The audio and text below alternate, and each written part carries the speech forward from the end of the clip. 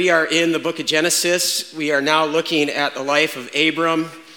We've seen how God is setting in motion his project to restore and repair a broken world through this one man. And it starts with this call that he hears when God says to Abram, Lech Lecha. In Hebrew, that is, get up and walk, start walking.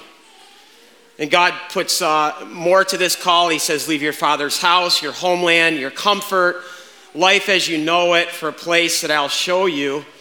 And so really this call to Abram is a call to trust God with absolutely everything he has. And Abram essentially drops his net, follows God. And then becomes the father of a people who will drop their nets and follow God. And one of the ironies that I want us to see with Abram is that we can look at his life and say, wow, he lived such a huge, big, heroic life. But the way he lived that big life was really through the mundane. The mundane act of walking. And he walked. He walked when God said, get up and go. He walked hundreds of miles, trusting God with each step. He gets to the promised land. Even when he gets to the promised land, he never really possesses the land that God promises. He only lives on the margins of that land. And there he is, living this mundane life. In fact, those margins today of the promised land look the same as what they did in Abraham's time. It's desert. Like this. That's where Abram's walking. And he's living this nomadic life as a shepherd in the most mundane place, the desert. And in all of this mundane, Abraham walks, and he learns to walk with God, he learns to walk like God, and he walks for God. And why do I say all of this? Because mundane faithfulness is something I think that the church needs to recapture, where we forsake the sensational for the mundane, where we forsake attention-seeking for obscurity, where we forsake the rat race of this world for the desert of walking with God. And the desert of walking with God is not us escaping the world. It's not us retreating the world. It's actually preparing us for the world like it did Abram. Because in every life, I really believe this. I think that there are going to be one or two moments, maybe three, that are going to demand from us to rise up and do something big, to do something huge. That's going to cost us a lot, where we have to put it all out there, where we have to step courageously into something, or we have to take a big stand for something. And that's what's going to go on for Abraham in our text today. And he's been prepared because he is walking with God in the desert. Now, to just spare you of all the names and city names and people names of this, here's what's going on in our text today. And then we'll start reading it. But a mini world war kind of takes place in Abraham's world. The region of the Tigris, Euphrates, rivers that produce some of the great ancient civilizations like Babylon. In fact, in the Hebrew, Babel and Babylon are the same word. 4 kings from this region joined forces and war against Abram's world. And these 4 kings rout the cities of Abram's world, including Sodom, which is where Lot lives. And they take captive men, women, children, all the spoils of war as well. And now let's turn our Bibles to Genesis 14, verse 11, picking up. Let's stand for the reading of God's word. Genesis 14. And these four kings that came from the east, seized all the goods of Sodom and Gomorrah and all their food. And then they went away. They also carried off Abraham's nephew Lot and his possessions, since he was living in Sodom. And a man who escaped came and reported this to Abram, the Hebrew. In fact, Hebrew, Ibri, means outsider. Now Abram was living near the great trees of Mamre, the Amorite, a brother of Eshcol and Aner, all of whom were allied with Abram. And when Abraham heard that his relative had been taken captive, he called out the 318 trained men born in his household, and he went in pursuit as far as Dan. And during the night, Abram divided his men to attack them and routed them, pursuing them as far as Hobath, north of Damascus. He recovered all the goods and brought back his relative Lot and his possessions, together with the women and the other people.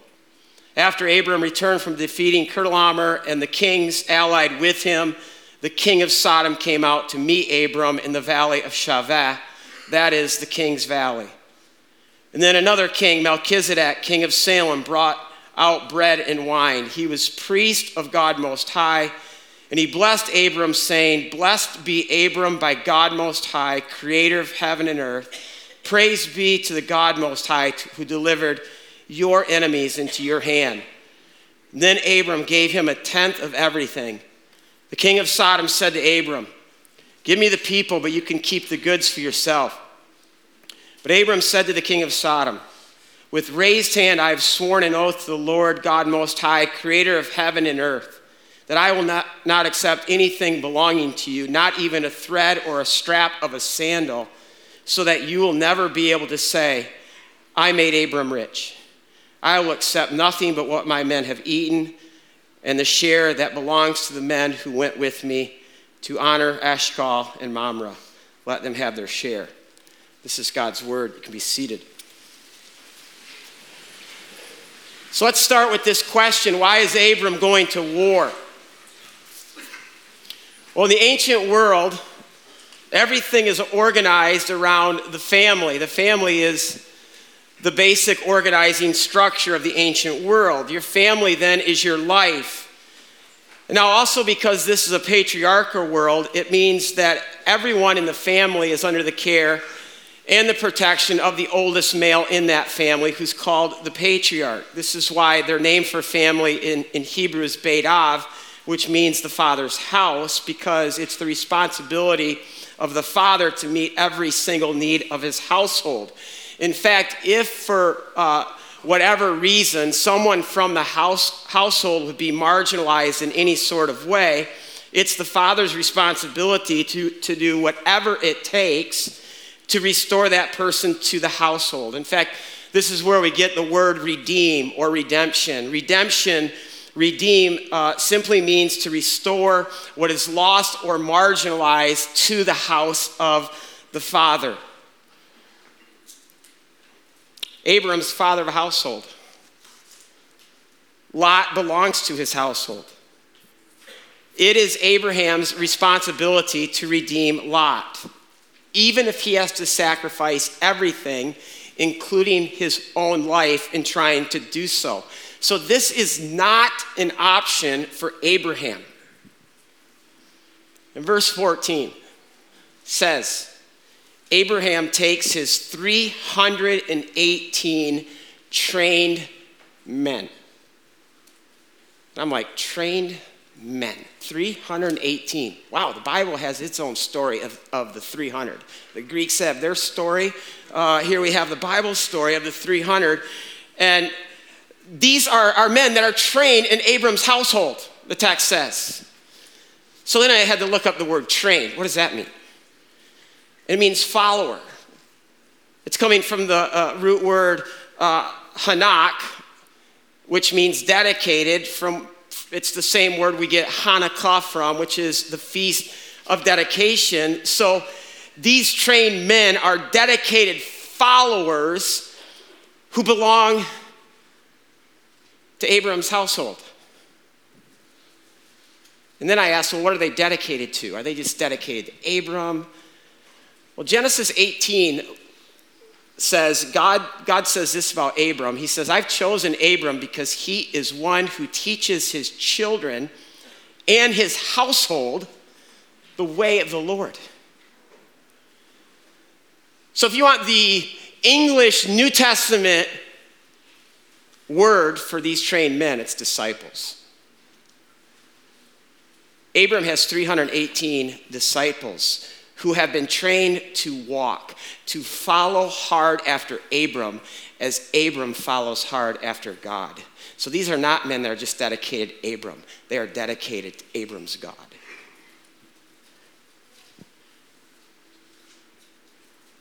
And this made me ask, how many trained men, how many trained women do we have in our households? What people right now in your sphere of influence have you trained who are dedicated to walk wholeheartedly after the God that you're walking after? Who you right now can send into the world in a moment's notice to restore and bring home the lost and the marginalized. And this more and more is growing heavy on my heart for us as a church. Like, a church can be about a lot of things, but the bigger a church gets, the more it starts to become a stage, an audience where we come and we hold services. But that's not what Jesus instructed his disciples to do. He said, I want you to go into all the world and make disciples. And so I'll just say, like, these are discussions that we're having a lot in our leadership these days. In fact, in March, we are going to a conference in Orlando, and the sole theme of this conference is disciple making. We have to be about this. Now, verse 15 and 16, look at them. We see that God gives Abram a miraculous victory. He defeats the 4 kings from the east. He redeems Lot. He's returning home as this great victor. And I just, right now in my mind, I can just picture Abram walking through that valley. You come to 17, he comes to this valley called Valley of the King. And behind Abram is this huge train of freed captives and all the spoils of war just kind of following behind him. And I would say then what transpires in our text might be the greatest convergence of people and places in the entire Bible. At least for me, the most gratifying. And let me just divulge a little bit. Let's start first of all with the place. This is the King's Valley. Today and later in the text will be called the Kidron Valley. This valley actually runs between 2 hills that now make up Jerusalem. The hill on the left from where you're looking right now is going up further would be the Mount of Olives, and then the hill to the right where you can still see the remnant of the platform to the temple during the time of Jesus, that is Mount Moriah, probably the most famous hill in all the Bible. Now, in Abram's day, that hill, now we're looking the other way, so the hill on the left, Mount Moriah, what was housed there was obviously not the temple, but this small city called Salem. And then also, if you know the Abraham story, Mount Moriah is going to become very significant to Abram, because even decades after our story, God's going to tell Abraham again, Lech Lecha, get up and walk. Abraham's going to say, where? And God's going to say, to Mount Moriah. And then God says, yeah, and by the way, take your son. Take your son. And this journey for Abram will be the most intense walk in Abram's life. And then because of what happened that day and how it all culminated, Abram is going to name that place on Mount Moriah Jehovah Jireh, which means the Lord provides. And so when you add Jireh to Salem, which is the name of the city in Abraham's, Jireh, Jerusalem, you have Jerusalem. But Abraham is going to call that place Jehovah Jireh, not because later the temple will be built in that exact spot, which is literally the replanting of God's garden. Abraham calls that place Jehovah Jireh because on that fateful day, his son Isaac was spared because the lamb wasn't. And then to think that Calvary is up on that hill. And you talk about Jehovah Jireh, that we are spared because God's lamb wasn't, Christ, the Lamb of God, who takes away the sins of the world. I mean, this is the place where the story is taking place. And it's in this valley then that Abram's going home, and two kings come out to greet him. The first is Bera, and Bera, the name itself, means evil, and he's the king of Sodom, and Sodom is the city in the Bible. It's more than a place, but Sodom symbolizes evil. And I'm not talking just sexual perversion right now, but the evil of pride and selfish ambition. That's Sodom, and Bera is the king of that. The other king that comes out to meet Abram is the king of Salem. His name's Melchizedek.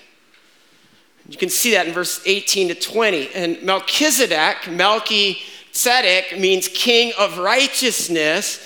And Melchizedek is the king of Salem, which will later become the Jerusalem, probably the epicenter of God's story.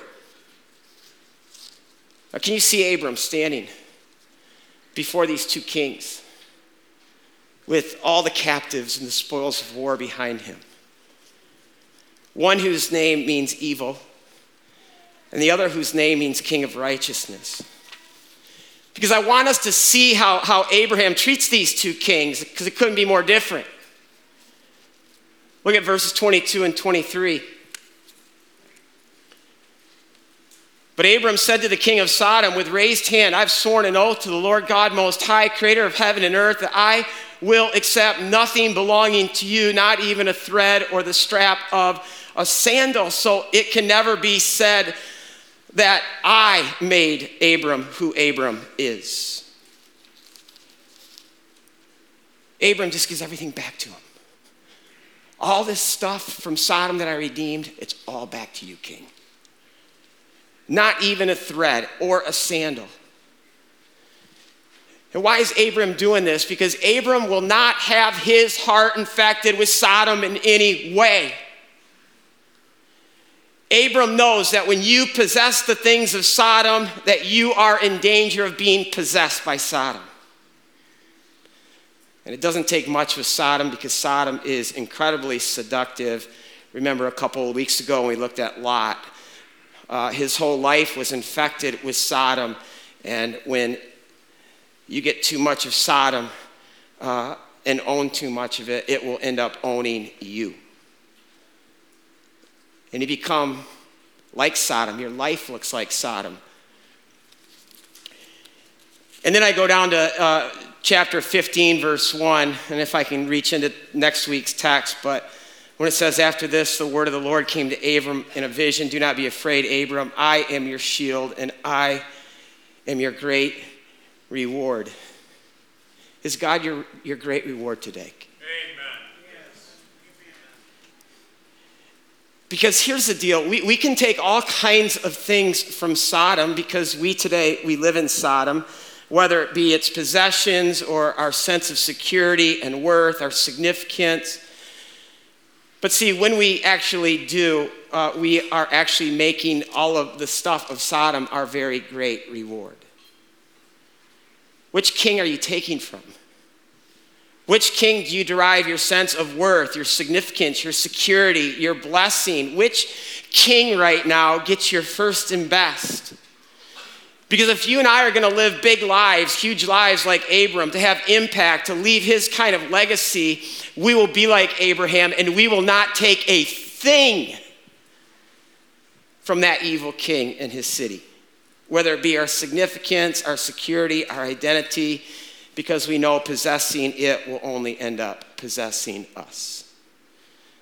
In fact, this week, if you guys want to hear a story of someone being possessed by Sodom, Ryan DeHaan on our podcast just gave his testimony. And not only on how Sodom completely possessed him, but how Jesus Christ came in and set him free and healed him. It's powerful. But not only see how Abraham deals with the king of Sodom, but look at how Abraham responds to Melchizedek. Verse 20, it says that Abraham gives Melchizedek a tenth of the spoils of war. All the first and best are going to this king of righteousness. And what he's doing here is he's tithing. And tithing in the Bible is more than just an act of allegiance. It's an act of worship which is why God never instructs us to tithe to people. We're not even to tithe to kings. We are only to tithe to God because tithing is worship. It might even be, according to God, the highest form of worship. So think about this. Abram has just achieved a ridiculously great victory. He just defeated the 4 kings who defeated the 5 kings. And you could almost say right now, Abram might be the greatest person, the most powerful person walking the face of the earth. And yet here Abram encounters one even greater, and Abram knows it. And he worships this one greater. He worships. Now, what is it that makes Melchizedek so great? Well, not only is he a king, but verse 18 says that he is also a priest of the Most High God. And it's like this just comes out of nowhere, this Melchizedek, and then he's gone as quickly as he comes. And, you know, we'd probably just forget about him, except for the fact that the Bible doesn't forget about him. Because then 1,000 years after Abraham, when you have arguably the greatest king of Abram's people ruling Salem, which is now called Jerusalem, his name being David, King David, and King David penned so many of our Psalms. I mean, you know so many of them. Psalm 23, the Lord is my shepherd, I shall not want.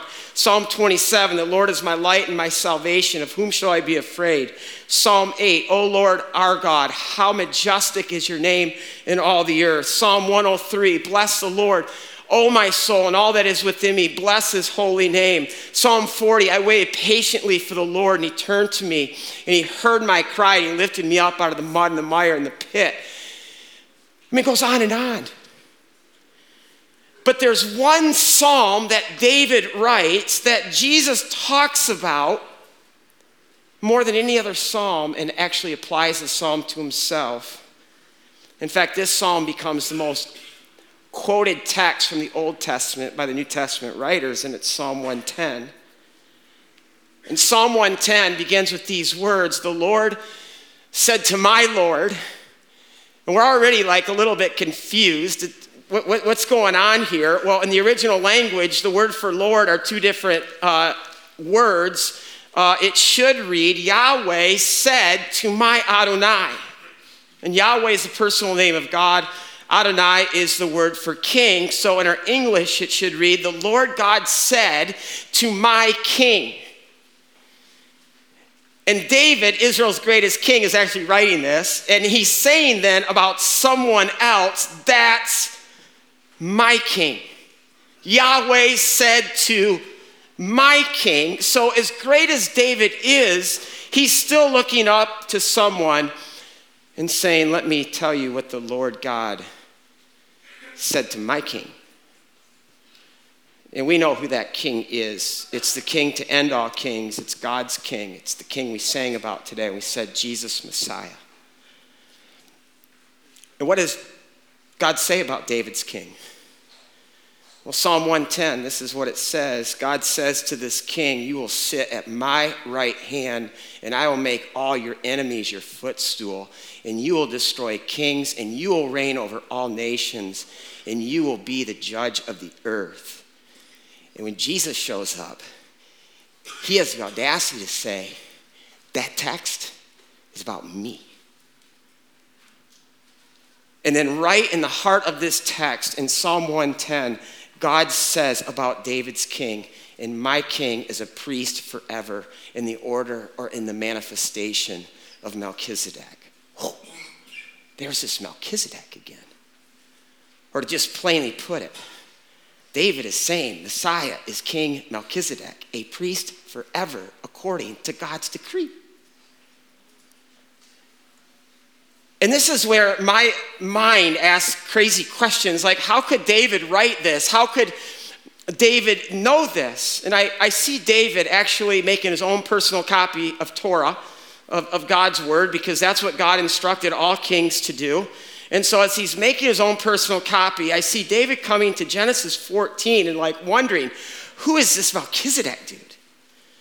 who is this king who's ruling from the same city that I now rule, Jerusalem, who comes out to bless Abram just like God blessed Abram, who actually prays to the same God that Abram prays to, and even more than that, as great as Abram is, this Melchizedek is so great that Abram worshiped him.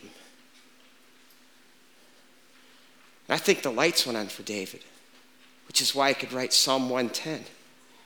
This Melchizedek, king of God's eternal city, Jerusalem, must be that coming one, the Christ, the King of righteousness. And then if we're still left wondering, could it be? Is it not? We come to our New Testament, and we come to Hebrews 7. And you have this fun text where it says, this Melchizedek was king of Salem, the priest of God Most High. He met Abraham returning from the defeat of the kings, and he blessed him, and Abram gave him a tenth of everything. So first, the name Melchizedek means king of righteousness, then also king of Salem. Salem means shalom, king of peace. Listen to this. Melchizedek is without father or mother, without genealogy, without beginning of days or end of life, resembling or manifesting the Son of God. Melchizedek remains a priest forever. To me, this seals the deal. The one that Abram encounters in this valley is Christ. There can't be two competing Christs, king, priest, priestly kings, kings of righteousness in our narrative. And so what I find incredibly cool is right here at the outset of God's story, God is introducing us to the promised one, the one that he promised to Eve. Here's the promised son. And he's not going to just be a king, but he's going to be a priest. And now you're like, well, why does that matter? You're talking language I don't even understand right now. Well, let me ask you a personal question. What do you look like? See, we're a culture today that's so obsessed with how we look, how we appear, which causes all of us to walk around with this mental image of what we not only look like to ourselves, but probably even more what we might look like to other people. And I'm not even talking about physical appearance right now. I'm talking about who we are as people, the deep aspects of our being, our character, our personhood, all that mind and heart stuff that people can't see. So in this regard, what do you look like? Because we all have a mental image of how we appear, how we look, both to ourselves and to others. And my guess is that today, if we were all honest, some of us would say, I feel like I look okay. Some of us actually might say, I actually feel pretty beautiful. And some of us might, maybe a lot of us would say, I feel ugly. I feel morally and spiritually ugly. But you see, even this isn't the most important question we can ask. A more important question still is, what do we look like to God? Do you know what you look like to God? Do you feel beautiful? Do you feel ugly? Do you just feel okay? Now, why am I asking all these questions? I'm trying to get you into the shoes of the ancients, because this is why they said we absolutely need a priest, especially when it comes to a God that in their minds, what they would say about this God, he is first and foremost holy, holy, holy. This is the God that we draw near to. This is the God that we worship. This is the God that we pray to. Psalm 24 says, who may ascend the hill of the Lord? Who may stand in his holy place? He who has clean hands and a pure heart. And so the ancients said, this is why we have priests. A priest's profession is to get us back in so we can draw near to God. He can get us back into the garden of the Lord where we can walk with the holy. And to do so, we can't just flippantly walk into God's presence. We're not entitled to God like on our terms. We need to approach God on his terms. And his terms are, he's holy, holy, holy.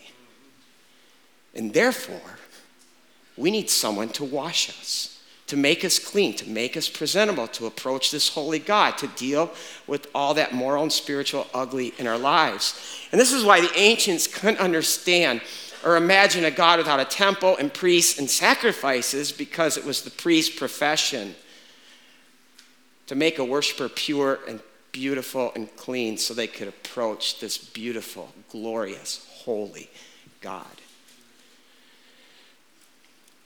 Now, one of the great lies of the world that we live in is that we're told that we're all pretty good. And that we live in a pretty good world, and if a problem flares up, it's nothing that we can't solve through our own intelligence and capabilities. That, if we just get the right politics, the right politicians, if we belong to the right political party or subscribe to the right philosophy, or even more personal to that, if we just get the right job, marry the right person, have the right kind of education, live in the right kind of neighborhood, that everything in our lives is just going to be okay. That's such a lie. Our problems are so much greater than that, so much deeper than that. Our world is broken in every way. We are broken, lost. Look around. You see all the moral and spiritual ugly? I'm not talking about just parts of the world right now where it's so obvious to see. I'm talking about around us, even in us. And see, this all points back to the tragedy in Genesis 3 that we've been kicked out, we've been banished from Eden, we've lost God, and in losing that garden, we lost home, we became homeless, we lost the environment for which we were made. This is our great problem, and this is why Lot last week, we're all in many ways like Lot. We'll turn to anything, even something like Sodom, if it promises us to get us back into the garden of the Lord. And probably even more than all of this, do we have the guts to admit that the human race is infected with the tumor of sin and evil that leads to death? Who talks this way? The Bible does. Jesus does. And more, the only words that can describe our world, that can describe human behavior, are words like sin and evil. In Isaiah 64, it says, all of us have become like one who's unclean. All of us. It says all of our righteous acts are like filthy rags. Left to ourselves, we could never get back to God. We could never get back into the garden of the Lord. We could never ascend God's holy hill. We're too filthy. And see, then there's many of us who just, we think we can clean ourselves. We can remedy all of our ugly. This is why some of you are so driven to succeed. This is why some of you are such perfectionists and people pleasers.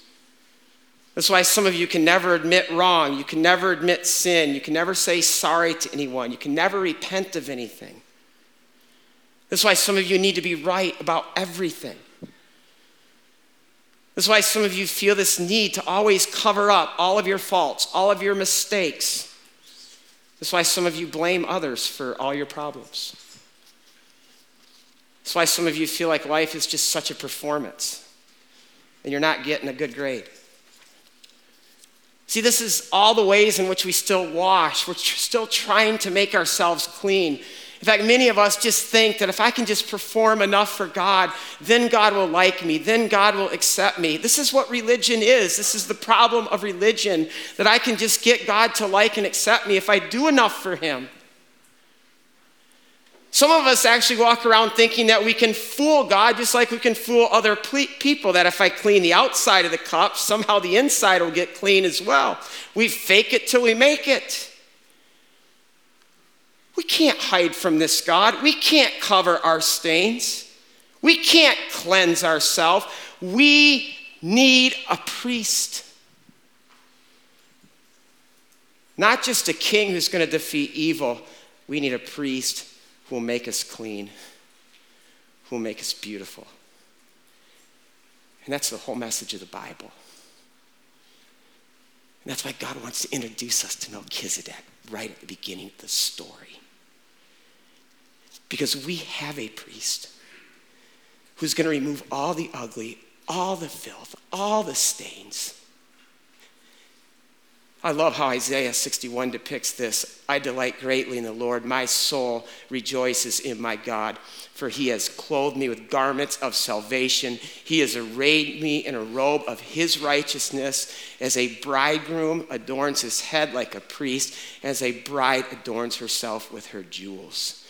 And you need to see the picture that Isaiah is giving us. God says, I'm not going to just forgive you. I'm going to make you beautiful, like a bride and a bridegroom on their wedding day. And how did our King of Righteousness do this? Well, look at verse 18 of our text and what the King of Righteousness offers Abram.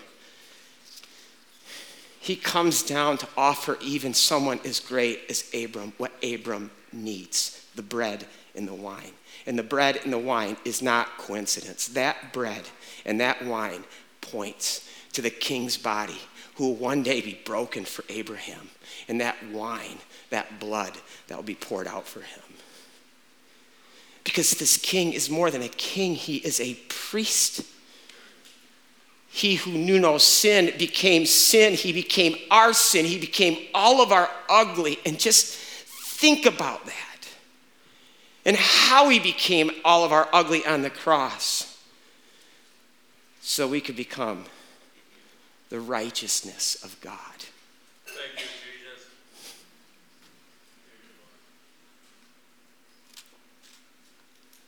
Beauty became the beast to make the beast beautiful. And so I end by asking this morning, do you know Jesus as your great high priest? Not just as your king, not just as your friend. Do you know him as your high priest? Have you trusted him as your high priest? Do you know right now that you need Jesus to be more than just your moral example, that you need a priest? Someone who can wash you and cleanse you to get you back into God. The King of Righteousness offers us the same banquet that he offered Abram. His bread, the wine, the bread his body broken, the wine his blood shed. And when we come to this table and we take it in, because that's what this king is saying to us. Don't just believe about me, take me in. Digest me, experience me, taste me, know me, trust me. Paul says, our lives are hidden with him in Christ. We are hidden in Christ so that when the Father looks at us, we are every bit as beautiful as his son, Jesus. Amen. Hallelujah. So this morning, God, with the table set, and as your word says, you invite us to your banqueting table, and your banner over us is love.